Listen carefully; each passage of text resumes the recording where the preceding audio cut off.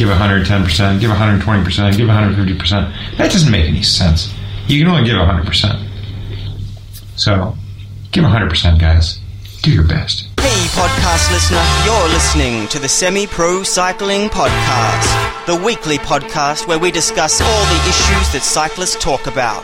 Whether you're out training, commuting, or just riding around, sit down and listen in, because we're about to begin. I got something to say, man. Yo, welcome to episode 131 of the Semi-Pro Cycling Podcast, where we believe that only a semi-pro cyclist rides for love and not money. If you stick around to the end, I'll fill you in on the quote from the top of the show and let you know who's giving 110%.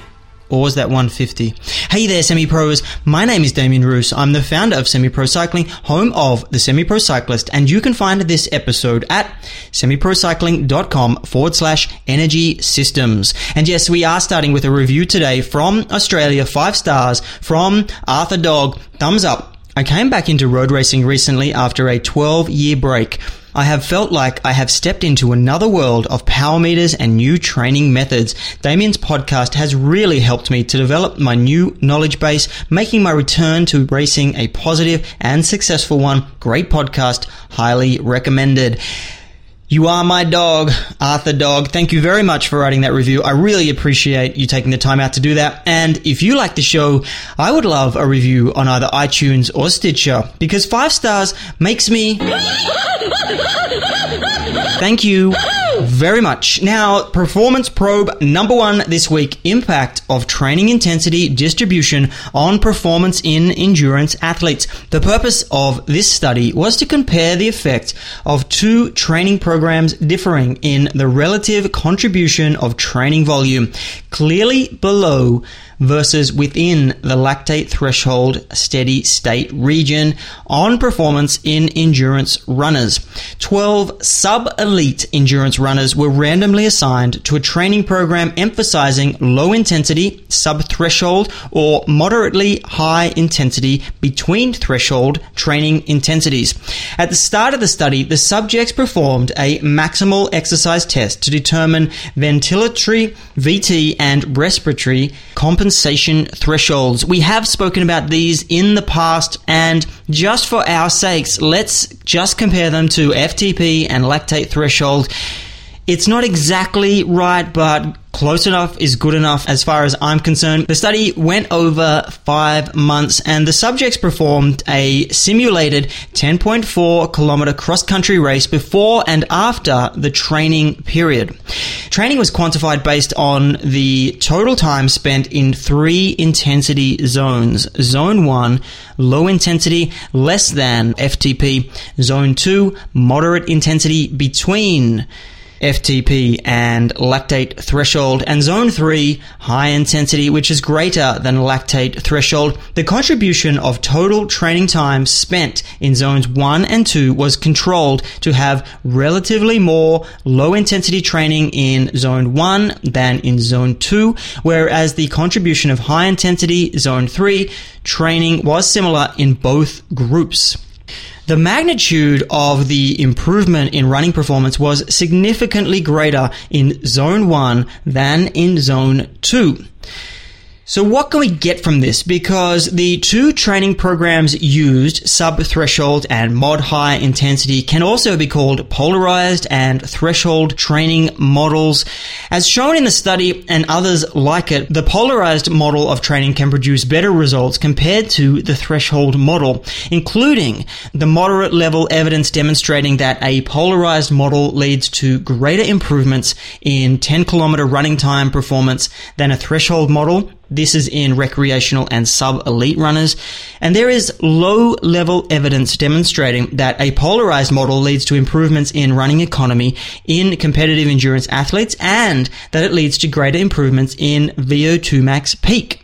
My conclusions, though: firstly, when you split training into 3 zones, it becomes a bit deceptive. There is a lot of different training intensities you can use under FTP. But I do agree with these findings, though, and have found similar results in my athletes. A lot of sub-threshold work does lead to great adaptions at FTP, but this isn't in isolation, though, because I will use a combination of mid and high intensities mixed in with that training at different times of a season. It does show, however, how important base still is. No, not the base where you're sitting at zone 1 in junk miles, but a proper base that's specific in its recommendation of percentage of FTP, but still in the endurance zone. Okay, so probe number 2, BMC Racing Team pre-season training. This is an article on the BMC team's blog with a breakdown of how BMC use power data to develop their riders along a logical, physiological pathway where the individual components of endurance, strength, power, and speed are addressed with the appropriate dose delivered at the right time. I've gone through and picked out the most interesting passages of the article, which I must say is pretty much all of it. But first up, all you are doing when you train on the bike is applying pressure to your body's genetic machinery to set up a sequence of events known as transcription and translation that will occur with exquisite precision over the first 4 hours of recovery. Depending on how long, how hard, how short, how intense a training session, the process of transcription and translation will vary significantly. What we know with confidence is that by training within certain training zones in November and December, we will produce a series of genetic modifications to our riders that will set them up for a long and successful season. So they're doing 2 months of base miles only. Interesting to note, specifically, we instruct our riders to target recovery to high tempo wattages most of the time during the months of November and December. This is between 56 to 90% of FTP. Their training sessions typically are long endurance rides of 4 hours or more, strength efforts of 3 to 10 minutes, and various hill repeats of 5 to 15 minutes. One session that has stood the test of time is the 2-phase hill repeat. A 2-phase hill repeat is simply a hill that is ridden at 2 distinctly different intensities. Used concurrently with specific strength work, we tend to use this session when a rider is in their general preparation or base phase. The rider will enter the hill at endurance wattage, then continue at the same intensity for the first half of the climb. At the midpoint of the 2-phase hill, the rider will switch up the intensity into the tempo zone. So going from 56 to 75% of FTP up to 76 to 90% of FTP, and hold this all the way to the top of the climb. Throughout the general prep base phase, riders might complete these efforts twice a week with a progression overload that looks like this. In week 1, they'll be doing 4 times 2-phase hill repeats inside a longer ride of 3 to 4 hours at endurance tempo pace. Week 2, they go up to 6 2-phase hill repeats inside a longer ride of 4+ hours at endurance tempo pace. Week 3, they do 8 2-phase hill repeats inside a longer ride of 5+ hours at endurance tempo pace. Week 4, they'll drop down and do only 3 or 4 2-phase hill repeats. However, within the session, they may insert an easy version of some other hill repeats that they have on file. So, that's the first half of the article, and while it doesn't touch on too much, we get a little bit of insight into how they train in November and December, which sounds pretty similar in a lot of ways to a lot of athletes that I work with. But then he moves on to nutrition, and specifically calories in, calories out. How can we manage weight, and how can we look for other things that a power meter tells us? And clearly a power meter does tell us how much energy we use on a bike. So they go through, and they've got a system that they've been working on, and they don't get into the specifics of it, but they do run through the process of how they can use these things. So in step 1, they find a rider that is training and has set phases of regular duration and a progressive overload of intensity. Then it's possible to measure how much energy was expended in week 1 of a 4-week training block, and then extrapolate that over the remaining 3 to 4 weeks. Step 2, once you have a snapshot of energy expenditure, you need to record the energy intake. So the rider would then just be recording their total calories. They use a nutrition software package, but you could just record your calories however you want to do it. Step 3, with a clear understanding of energy expenditure versus energy intake, it's then a relatively simple matter of inserting more calories into training days that are more strenuous. So they do go on in the article to explain how they would do this, but essentially, if you take the energy that you need from the first week of a 4-week block, you look at what is needed at a maximum, And then you make a recommendation for weeks 2, 3, and 4 based on that, but you just shift things around a little bit. So on the days that are a bit lighter, you have less calories. On the days that are higher, you have some more calories. These are still very specific in the composition, but when you look from a higher level view, you're just looking at what you can put around a ride so you don't exceed that maximum level that you did the week before. I think it's a pretty simple idea, and it's pretty clever in the way that you're not sacrificing anything, but you're still able to measure in and out. And in theory, you're not going to affect the intensity that you can sit at during these rides because you should be fueling correctly for them. He does have an example of a rider that wanted to go down from 71 kilos. That was what they were at on the 23rd of November. It was when they were weighed early January that they dropped down to 67 kilograms, which was about half a kilo lost per week. So that's a pretty good result from what they are doing. It was also ensuring that the rider's sport-specific fuel was protected, like I said, making sure that day after day you're recovering right, but you've also got enough fuel to go out and do the program right. And also, it was looking after the blood sugar curve so that you could install meals that kept the rider full for longer at a low caloric cost. And this includes lunch and dinner with recipes that also allow for a little bit of flexibility and maybe a slight little bit of indulging, maybe a piece of chocolate or so. Overall here, this article, nothing groundbreaking, but I like it. I like the systems. If you're a systems freak, then you're going to try and figure out how to put this into your training. But I like how we get a little glimpse into what a pro team is doing, and then we can see how we can apply that to our training. Alrighty, let's get to the nuts and bolts. And what we are talking about today is, or are, the energy systems. I am backtracking a little bit today. There have been plenty of times before that we've spoken about nutrition and training, but we've never done a show on why you're fueling or where that fuel is going, or when you're training, what energy system you're training and why is it important? So today, that is exactly what we're going to look at. The energy systems themselves can be divided into two main categories: aerobic with oxygen and anaerobic without oxygen. The anaerobic system can be further divided into the ATP phosphocreatine system, which is alactic, meaning it doesn't produce lactic acid, and the glycolytic or lactic acid system, which means it does produce lactic acid. We've all heard of the terms anaerobic and aerobic, but what do these terms really mean? Well, non-oxidative anaerobic without oxygen supplies rely on stored resources, ATP, CP, and production of lactic acid, and do not go into using oxygen to produce more energy. Oxidative, the body uses oxygen to aid in energy production through what is called the Krebs cycle. The standard energy of all human motion is the release of energy from ATP, adenosine triphosphate. Therefore, all of the components are related to the resynthesis or replenishment of ATP, or the removal and or dissipation of the waste products associated with maintaining these ATP supplies. As a trained athlete, you will have the ability to utilize the system or systems necessary to replenish the ATP that is being utilized, but we also train to make these better and more efficient. The three major energy systems are anaerobic, the ATP PCR system.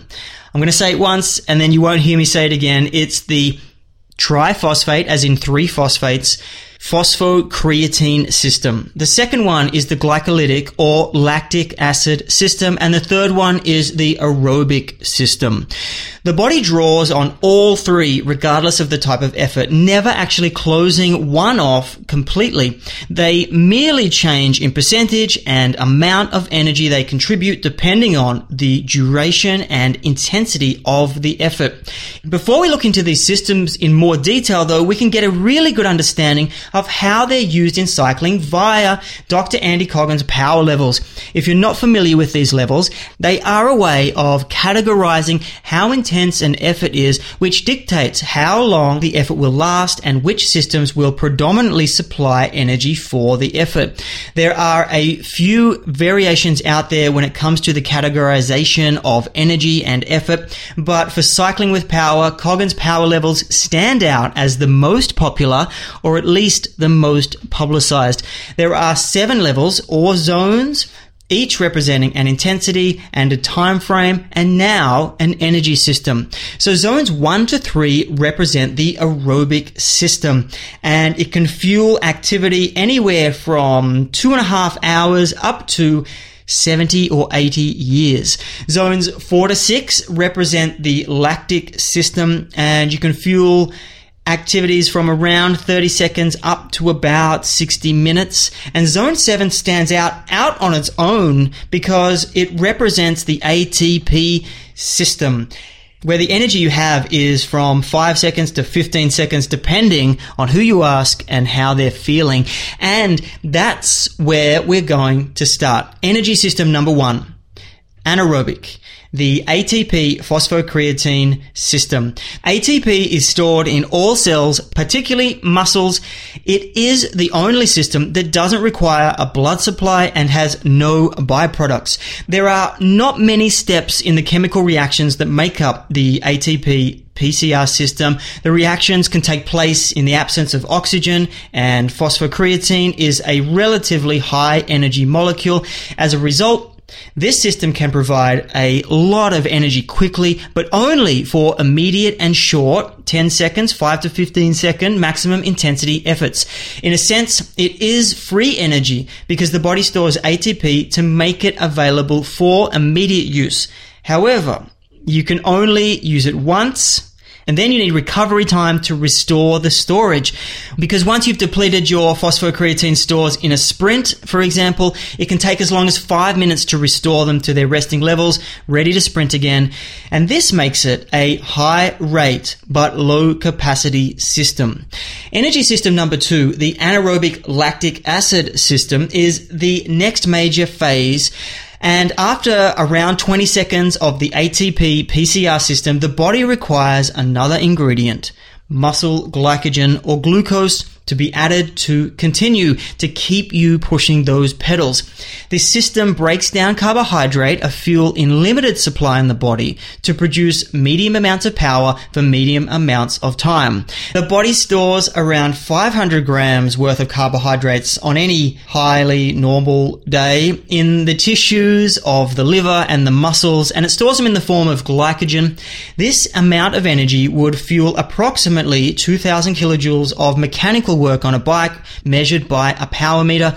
Regardless of how long an effort is, though, carbohydrate is always initially broken down through a chemical reaction called anaerobic glycolysis. Oxygen is not required for this reaction, and whilst only about 5% of the energy potential of a glucose molecule can be realized, the energy is liberated quickly. So this energy system is well suited to high intensity efforts greater than 10 seconds to around 2 minutes.